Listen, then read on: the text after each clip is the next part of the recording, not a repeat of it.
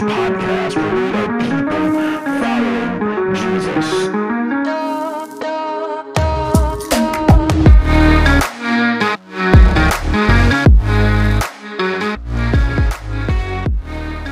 What's going on, everyone? My name is Brian Williams, and I am the pastor of Restoration Church in Traverse City, Michigan. Thanks so much for allowing us into your digital life and tuning in to this message. If you would like to get involved with anything we have going on, you can do so at restorationtc.com. While you're there, you can find out about events, get to know a little bit more about what we believe, and you can also give a donation. Now, we're set up a little different than most in that we have a community account where 100% of your donation goes directly back into the community, both locally and globally. We've partnered with organizations like Freedom Builders here in Traverse City, World Orphans, and Charity Water. We also have an overhead account that helps fund the mission and vision of the church. Our vision is people following Jesus, and our mission is transparency, community, and change. Thanks again for checking out the message. Now let's get to it. There's always a moment in every single journey that we're on that you start to wonder if you made the right call, if you made the right decision to do whatever it is you're doing, whether you're Frodo and you're taking the ring all the way back to Mordor, or you've started a new job and you've just left the old one behind and now you're facing this new one. There's always that moment where you're like, I don't know if I just made the right decision, isn't there? Have you felt that way before? Where it just is like, man, you just left everything. For a while, everything it seemed like it was going really well, and it seemed like this is exactly where you're supposed to go. This is exactly what you're supposed to do. And then you get into it, and then you realize, oh, maybe this isn't quite as good as what I had thought it was going to be. It's usually a major decision. Sometimes it's a marriage where you're like, boy, what did I get myself into? It's too late now, pal. But there's other times where it's like starting a new job, buying a new house, moving to a new city, all of those types of things where you're just like, man, there's so many question marks on starting something new. There's so many question marks on leaving something and then starting something, or leaving something and beginning something, or whatever that looks like in your life. This journey that we find ourselves on, there's so many changes in our lives, it seems like, that we sometimes just halfway through go, boy, I don't know if I made the right decision. Can you relate to that at all? Because this is where we find Jacob right now. This is where we find Jacob in chapter 32. If you remember, in chapter 31, he had just told Laban off, and they had this little piecemeal thing, and they agreed to disagree, and they had that Mizpah where it's like, okay, I don't trust you, you don't trust me, we're going to go our separate ways. And then we find out, we put that on t-shirts, and it's totally misconstrued. But this is where we find Jacob.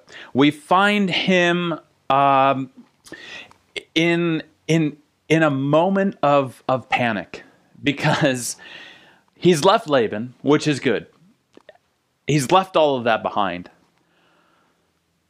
And maybe for the first few days, things were looking up. Things were looking good for Jacob. Maybe for the first few days, it's like, man, I can't believe we're doing this. It's like Harry and Lloyd in Dumb and Dumber. They're like, man, we're actually going on this trip. And then halfway through, things start to go wrong for them. But those first few moments are so good. I'm sure Jacob is like, I can't believe I told Laban off like that, first of all, and that we were able to leave and do all this stuff. But then it started to probably get a little bit louder every night. Your brother, Esau, he's on his way. Esau, you're going towards Esau. Jacob, remember, your mom told you that she would send for you when Esau wasn't so mad that he was going to kill you. You haven't heard from Mom. Mom has been non-existent these 20 years. So while it's great that you left Laban behind, it's great that he's not a part of the picture anymore. You've got your family, you've got your flock, you've got your servants, you've got your camels, you've got all this stuff. And you're headed back to the promised land. That's all great that you left Laban, but now in the back of your mind, Esau. Last time I saw Esau, he wanted to kill me.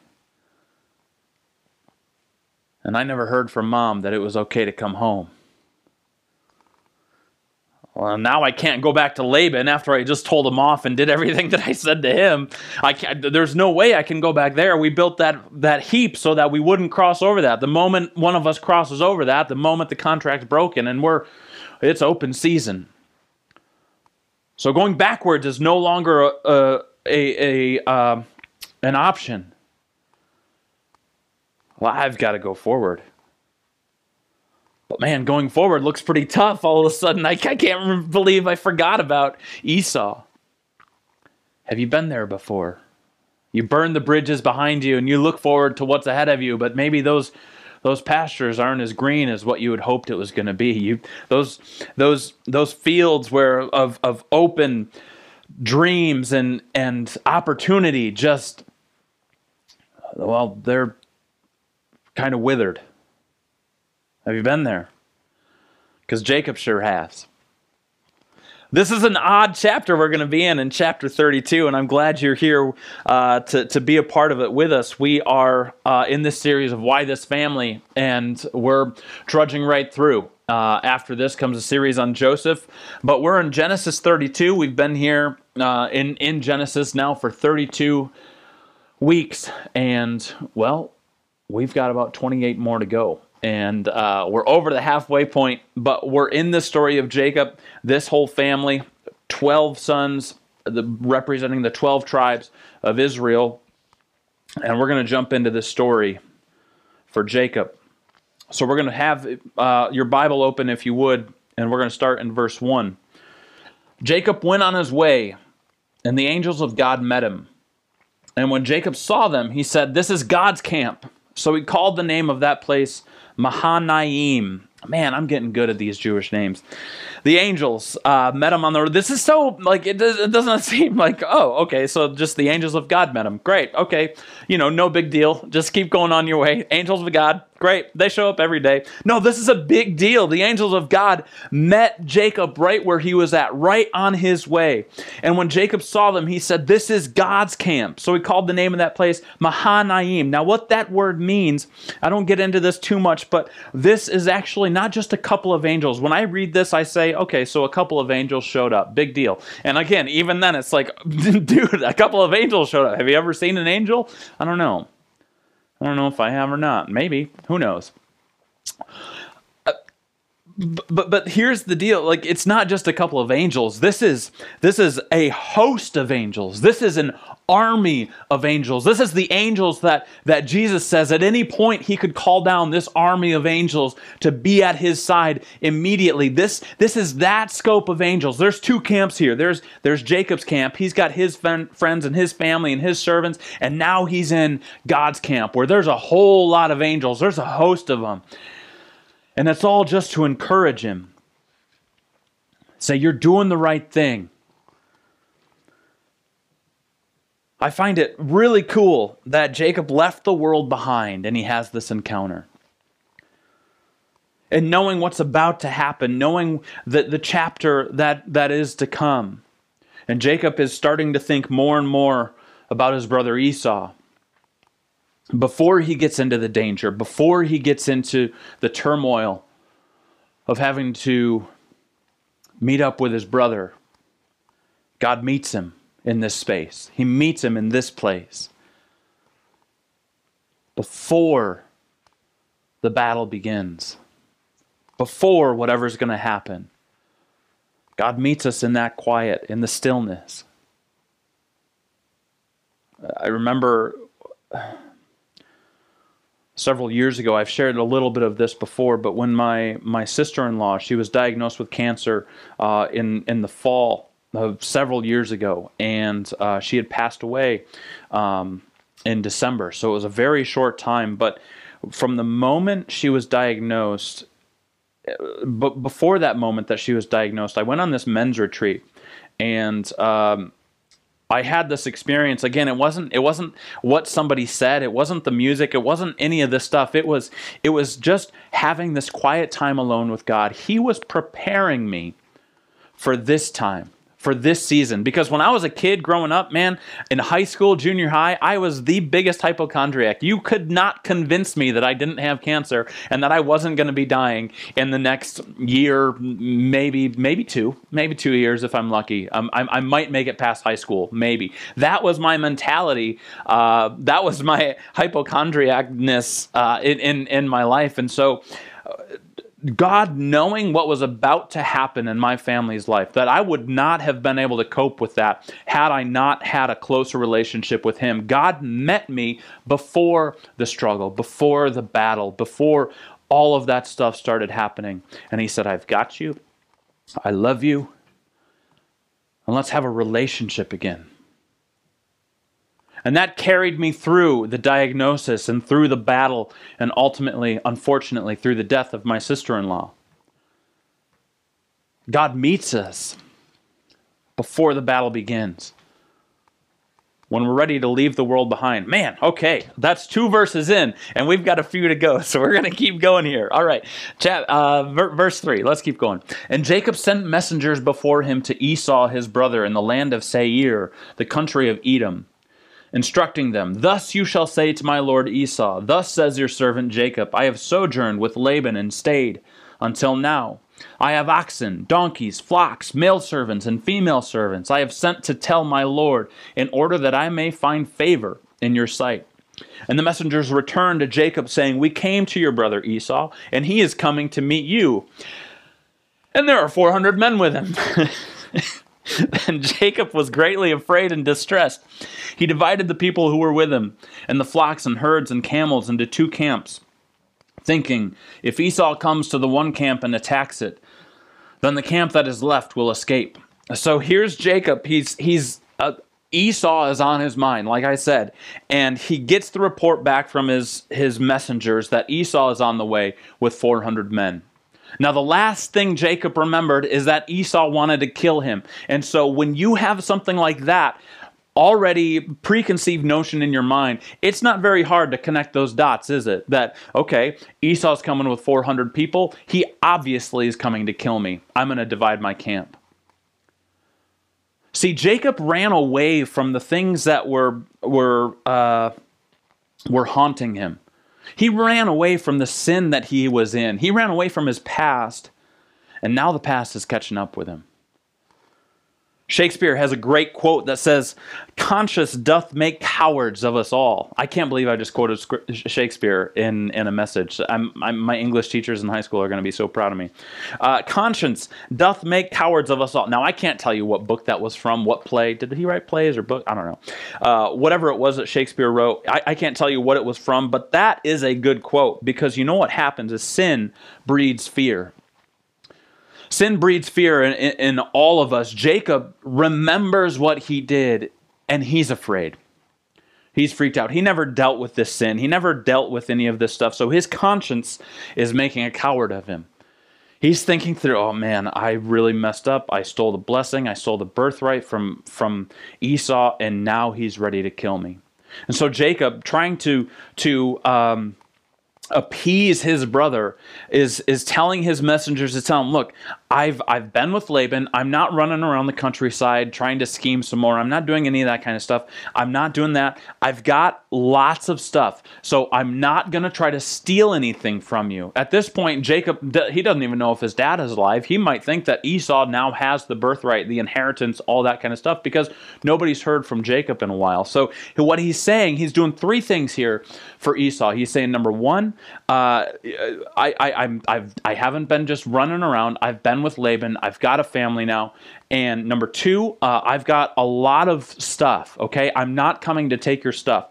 And number 3, I don't know what number 3 was. So, he just wants to find favor in his eyes. He's just like he's just looking to appease. He's just saying, look, I'm going to come in and say that this is your servant, Jacob. Okay, I'm going to come with humility. I'm going to tell you I've been staying with Laban, and I've got all this stuff that I already have that I don't need anything from you. All right? I don't need it. I don't need anything from you. So can we please just be appeased here? Sin breeds fear. When we don't deal with it, Conscience doth make cowards of us all. I used to do backflips on trampolines. When I was a kid, I used to do them all the time. We had a trampoline at our house, and I was the master at doing flips. I could do front flips, I could do back flips, until I messed up. Until one time I messed up. Now, this is back before trampolines had all the safety features on it, with basically a shield all around it, so kids can't go flying off anymore. And there's the netting, and then there's the padding around the springs and stuff.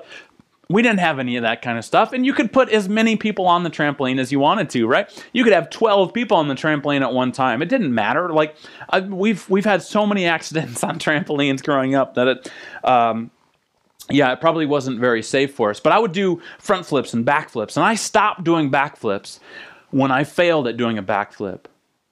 When I was wrong in doing a backflip, I did a backflip. I used to do them all the time. And a couple of times I would do it. I'd start on one end and I'd do a backflip and I would almost hit the edge of the springs on the other side. I don't know. I just started making it go longer and longer to a point where I was getting really close to the springs. And then one time, yep, you guessed it, I did a backflip and I landed in the springs and hurt myself.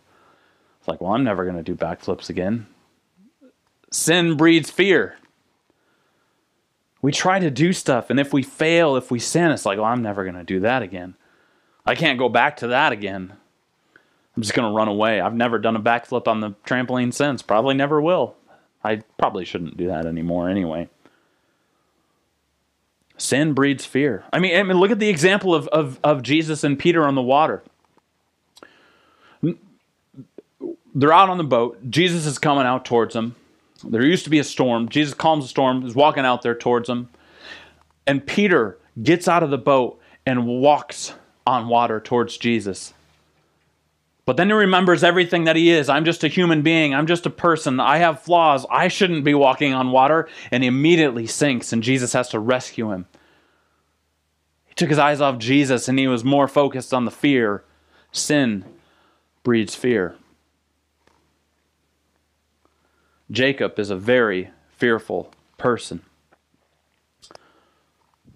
And the encouragement in this is when you're between a rock and a hard place, look up. Laban is behind him. Esau is in front of him. You could say that Jacob's between a rock and a hard place right now. And thankfully, in this story, Jacob looks up. Here we go, Genesis 32, still. Verse 9. And Jacob said, O God of my father Abraham and God of my father Isaac, O Lord, who said to me, return to your country and to your kindred, that I may do you good. I am not worthy of the least of all the deeds of steadfast love and all the faithfulness that you have shown to your servant. For with only my staff I crossed this Jordan, and now I have become two camps.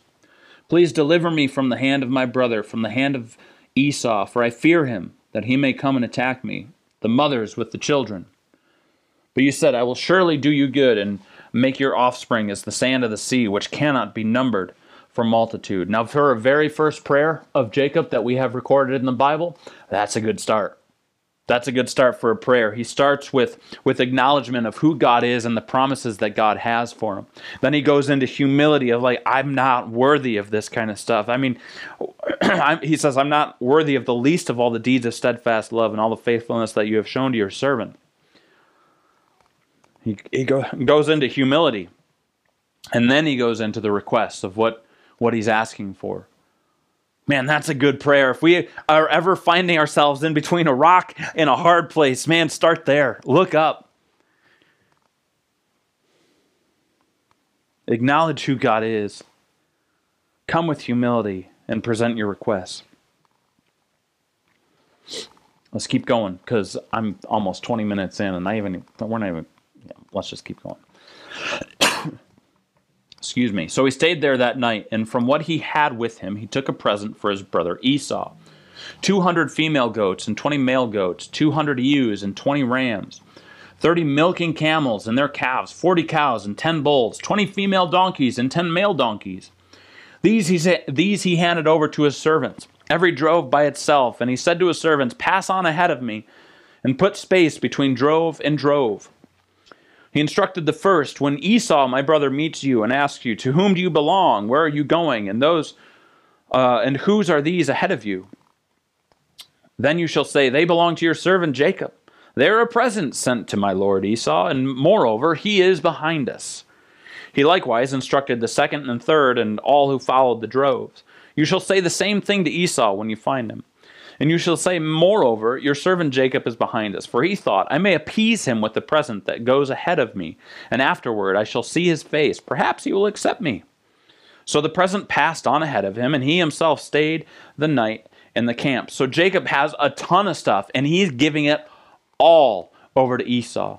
And this is a couple of reasons for this. Number one, he wants to soften Esau up as much as he possibly can. Like, you know how it is, maybe as a parent or as a child, when there's some bad news, you soften the blow a little bit. You're like, man, Mom, you make great grilled cheese sandwiches. I just want to say that, just want to say that you make really good grilled cheese sandwiches.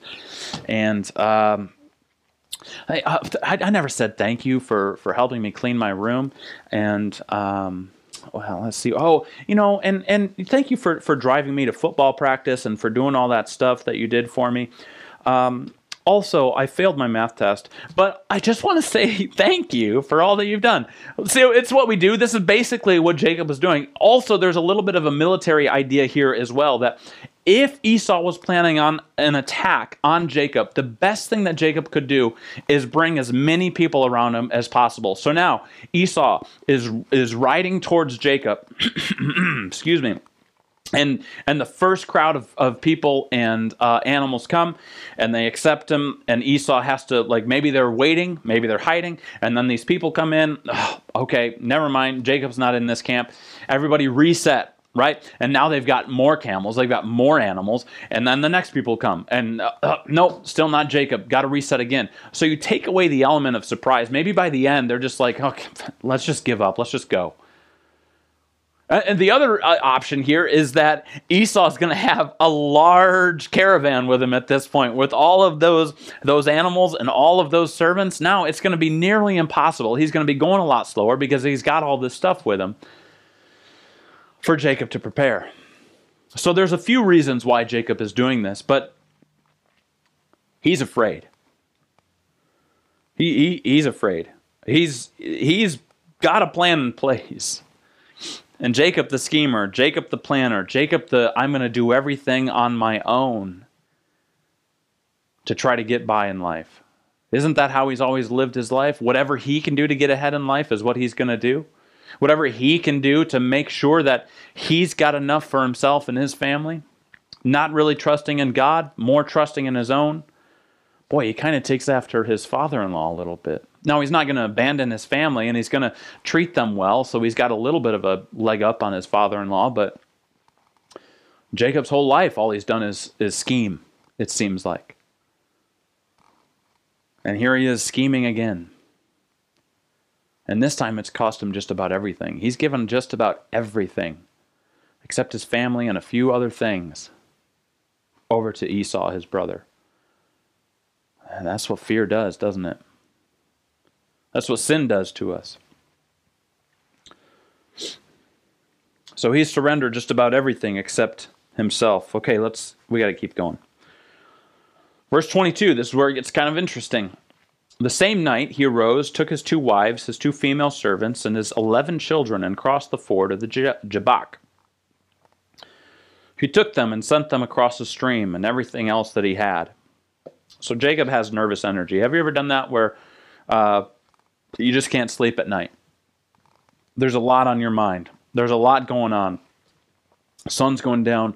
You try to lay down, but it's just restless. You can't sleep. So Jacob is basically pacing back and forth. He's got this nervous energy. He's like, oh man, Esau's coming. He just keeps pacing, and he's thinking, okay, I've got all of the camels, all the servants have gone ahead. I wonder if anybody has made it yet to Esau. I wonder if anybody's gone ahead and done what I've asked them to do. I wonder if Esau is taking care of them and making sure that they're okay. I hope this plan is going to work. I hope this plan is going to work. Oh man, what if Esau comes at night? And now he's like, well, I better send my family forward. I better get them across the river as well, so that it's just me here. And he can't sleep. He can't sit still. He's nervous energy. He's all shifty. And So he takes his wives and he goes ahead. So it's just Jacob now in the camp. It's just Jacob. And let's see what happens. And Jacob was left alone. And a man wrestled with him until the breaking of the day. Okay. When the man saw that he did not prevail against Jacob, he touched his hip socket, and Jacob's hip was put out of joint as he wrestled with him. What? Then he said, "Let me go, for the day has broken." But Jacob said, "I will not let you go unless you bless me." And he said to him, "What is your name?" And he said, "Jacob." And he said, "Your name shall no longer be called Jacob, but Israel, for you have striven with God and with men, and have prevailed." It's wrestling with God. Then Jacob asked him, "Please tell me your name." But he said, "Why is it that you ask my name?" And there he blessed him. So Jacob called the name of the place Peniel, saying, "For I have seen God face to face, and yet my life has been delivered." The sun rose up upon him as he passed Penuel, limping because of his hip. Therefore, to this day, the people of Israel do not eat the sinew of the thigh that is on the hip socket, because he touched the socket of Jacob's hip on the sinew of the thigh.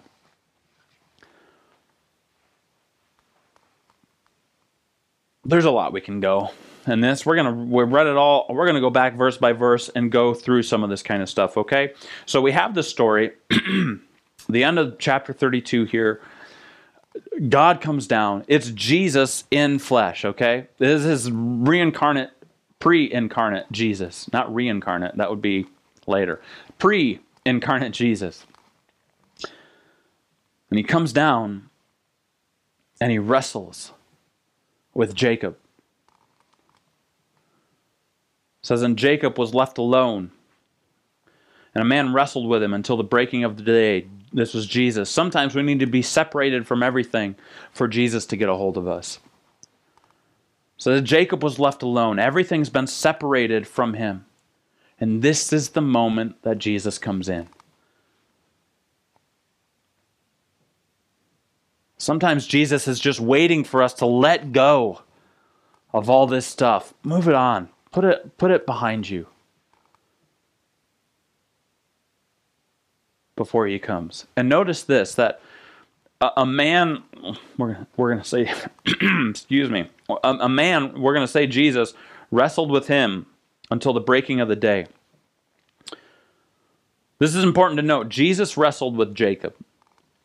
Jacob didn't initiate this wrestling match. He didn't see somebody come into his tent and then start wrestling. This was Jesus coming to him and wrestling with Jacob. Why is that important? Because Jesus wanted to reduce Jacob down to a sense of nothingness, wrestling away the last of his flesh. Jesus initiated the wrestling. It wasn't Jacob that initiated the wrestling. See, Jacob, his entire life, has been scheming and planning and doing everything possible to prepare for whatever it is that's coming. And here we have him. He's already done all the preparing, all the planning. All that's left is just him. And he's still nervous. He's still scared. And Jesus comes in that.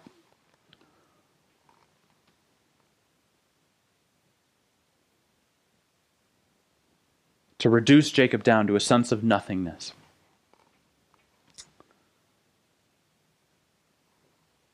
I think we wrestle with God, don't we? We wrestle with Jesus more probably often than we would like to admit. Because our flesh is still holding on. Our flesh is still fighting. Our sinful nature is still there. We're still human beings. We're still going to mess up. We're still going to have these flaws. Our flesh doesn't want to give in so easily, does it?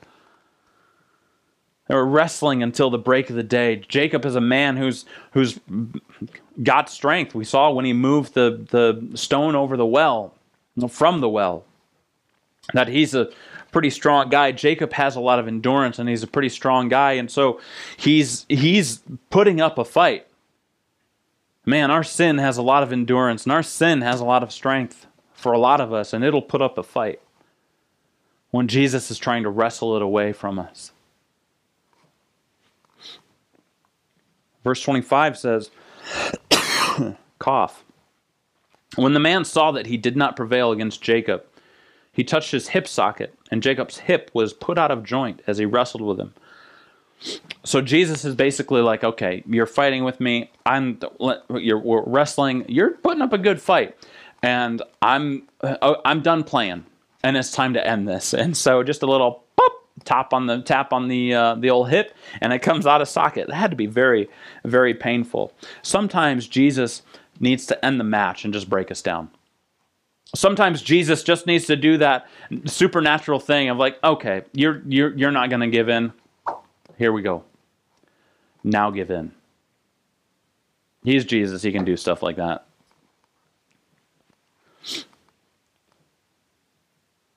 Then he said, let me go, for the day is broken. But Jacob said, I will not let you go unless you bless me. So Jacob in this story has three different postures. And he starts with fear. The whole beginning of the chapter, up until these few verses, has been one of fear. Jacob is a very fearful person. So it starts with fear, and then he moves on to wrestling. So now he is actually wrestling with God. His hip gets broken, put out of socket, and now he's clinging to God. Like the end of an MMA fight, right? Where the guys are getting tired and they're just clinging to one another. Jacob is only, that's the last thing he's got. He's got no more plan. He's got no more scheming. He's got no more physical strength to keep him up anymore. He's hurt. He's at his very end. And it's at his very end that he says, I give. I'm going to cling. Will you bless me?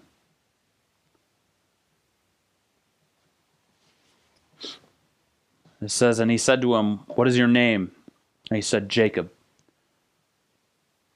Jesus knew his name already.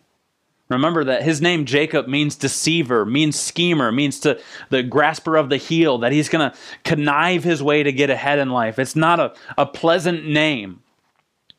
So when asking him his name, I imagine Jacob holding on to Jesus, looking up at him because he's got a broken hip and whatever. And Jesus is like, what's your name? And Jacob's like, he has to look down. It's Jacob. I'm a deceiver. I'm a schemer. It's what I do.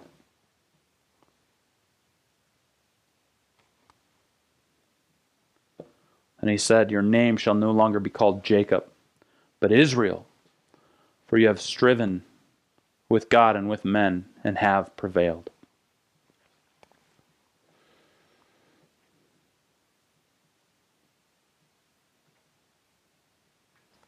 Call out your sin. Call out your shortcomings.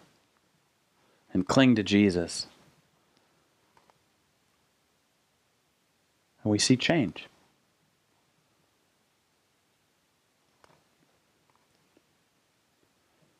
When we stop wrestling and we start clinging, we change. We change. We remain clinging. We don't let go of the clinging to Jesus. We find ourselves at the end of ourselves. We're done with the wrestling. We're done with the fighting. We're done with the fear. And we just are clinging to Jesus. He tells us in John, I think it's John chapter 15, to remain in Him. Abide in Him. Keep looking to Him. Keep holding on to Him. Keep clinging on to Him. So I've got a few questions I want to ask you this morning, because I think a lot of us find ourselves in the same place as Jacob. We find ourselves wrestling with something. We find ourselves afraid of something.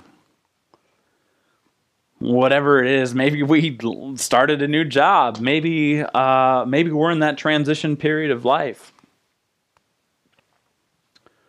First question of 3 is, what are you afraid of? Maybe if you're driving in your car right now, go ahead, say it out loud. Nobody's around you. Unless your windows are down, nobody's going to hear you except God. What are you afraid of? Are you afraid of COVID? Are you afraid of political unrest, social unrest? Are you afraid of some secret that nobody knows about you? Are you afraid that you're going to get found out as a phony? I know that's what it sometimes is for me. I have that imposter syndrome, especially as a pastor. Like, man, I don't know enough. I don't talk good enough. I don't know what I'm doing, and it freaks me out. What are you afraid of? Next, what are you wrestling with? Are you wrestling with that fear? Are you wrestling with some sin that you can't get past? Are you wrestling with you don't want to let stuff go? You're holding on. You keep holding on to things. Maybe you just you just keep wrestling with maybe it's guilt. I don't know. Maybe it's shame. What are you wrestling with? And then lastly, what are you clinging to? A lot of us cling to so many different things.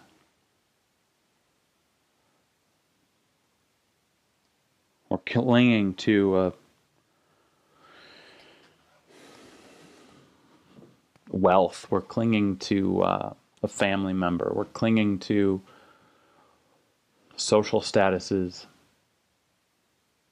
It seems like I keep going back to the well, but we keep going back to those things.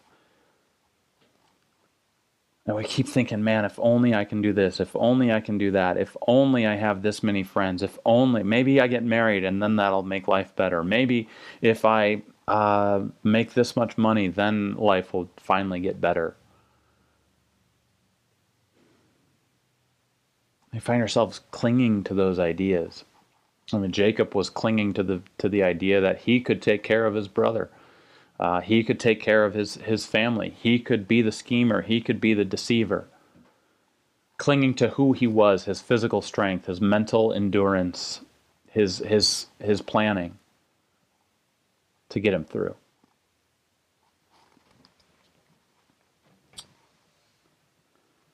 I don't know if you caught this or not, but it says that Jesus said in verse 28, "Your name shall no longer be called Jacob, but Israel, for you have striven with God and with men, and have prevailed." When I read that, I was like, he didn't prevail. His hip got broken. That doesn't make any sense. But it makes sense with Jesus. Jesus needed to get him to the end of himself. Jesus needed to get him to a point where he was injured, where he couldn't continue on anymore in his own strength, that he had nothing left. He was defeated. He was broken, literally broken. And that's when he prevailed. Jacob started prevailing when he started clinging. Ooh, that's good. I should write that down for when I preach this live in front of people. Jacob started prevailing when he started clinging.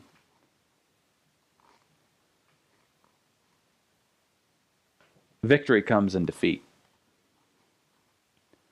Jesus says, you're at the end of yourself. You're broken. You're hurting. You've tried everything and you've got nothing left. Nothing has seemed to work for you. Your entire life, you've been this way. Your entire life, you've been deceiving. You've been scheming your whole life. And you wanted to do that again. Jesus says, you cling to me. I'm going to make you cling to me. And watch that victory.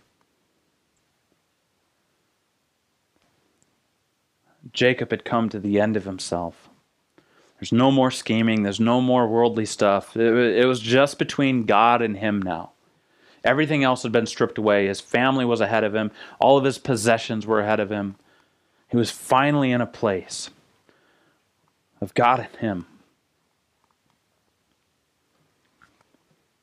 And he went toe-to-toe with God. He had a wrestling match. And finally had to just say, I tap out. All of my hope, all of my life, all of my desires need to be wrapped up in Jesus, not in all of this stuff. He finally gives it over to God, and that is why Jacob prevailed. He had victory in defeat. And that's possible for you and me today because of that same person that Jacob wrestled with. That same person that Jacob wrestled with came down again in the form of man again a lot later on. A few thousand years later, he came down and he was born as a little baby in a manger. From this line of Jacob, from this line of now Israel, this same man comes, born in a manger, born in humble beginnings, to a single, unwedded mom, not single, but unwedded. By scandal and all around in the society. This man was born and he grew.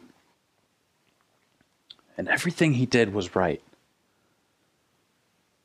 Everything he did. He never sinned a day in his life.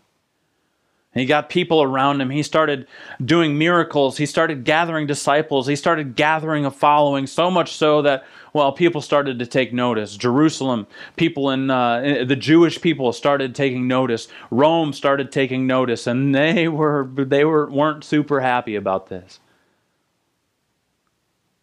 And this man who came and wrestled with Jacob, came down, wrestled with humanity, wrestled with sin, wrestled with, and won every single time. Wrestled with what it means to be human. Wrestled with the exact same things that you and I wrestle with every single day on the daily basis. He came down and he wrestled with all of those things and he prevailed. He won. Where we always fall short, we are always going to fall short. We're always going to lose that wrestling match with sin, with our own humanity, with life in general. We're going to lose those wrestling matches and that's going to bring us down. But we lose a wrestling match to Jesus and it lifts us right up. Jesus wrestled all of that stuff, and he became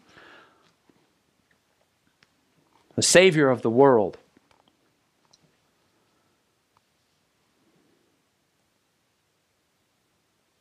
He wrestled with sacrifice. He wrestled with the cross. And he let the cross win. That short battle. That match.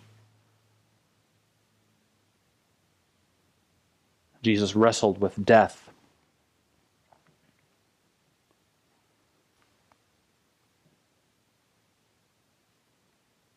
And he was victorious over death. He wrestled over sin. And he was victorious over sin. He wrestled with humanity. He was victorious over humanity. And that same Jesus is now asking us, are you ready to stop wrestling with me and just cling to me? My yoke is easy, my burden is light. Are you ready to stop wrestling?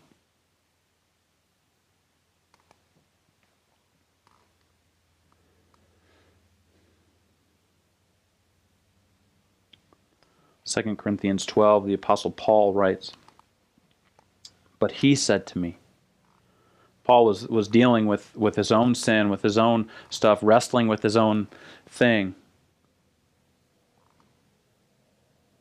He said, My grace is sufficient for you, for my power is made perfect in weakness.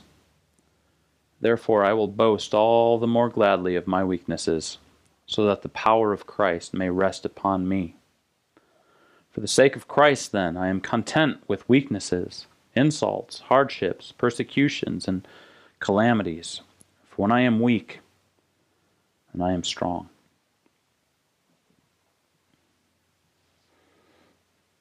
Our victory over life, our victory over sin, our victory over death comes in defeat and clinging to Jesus. Let's pray. Heavenly Father, thank you so much for what you've done for us. Thank you for life. Thank you for victory and defeat. We love you, and it's in your name, in the name of Jesus we pray. Amen.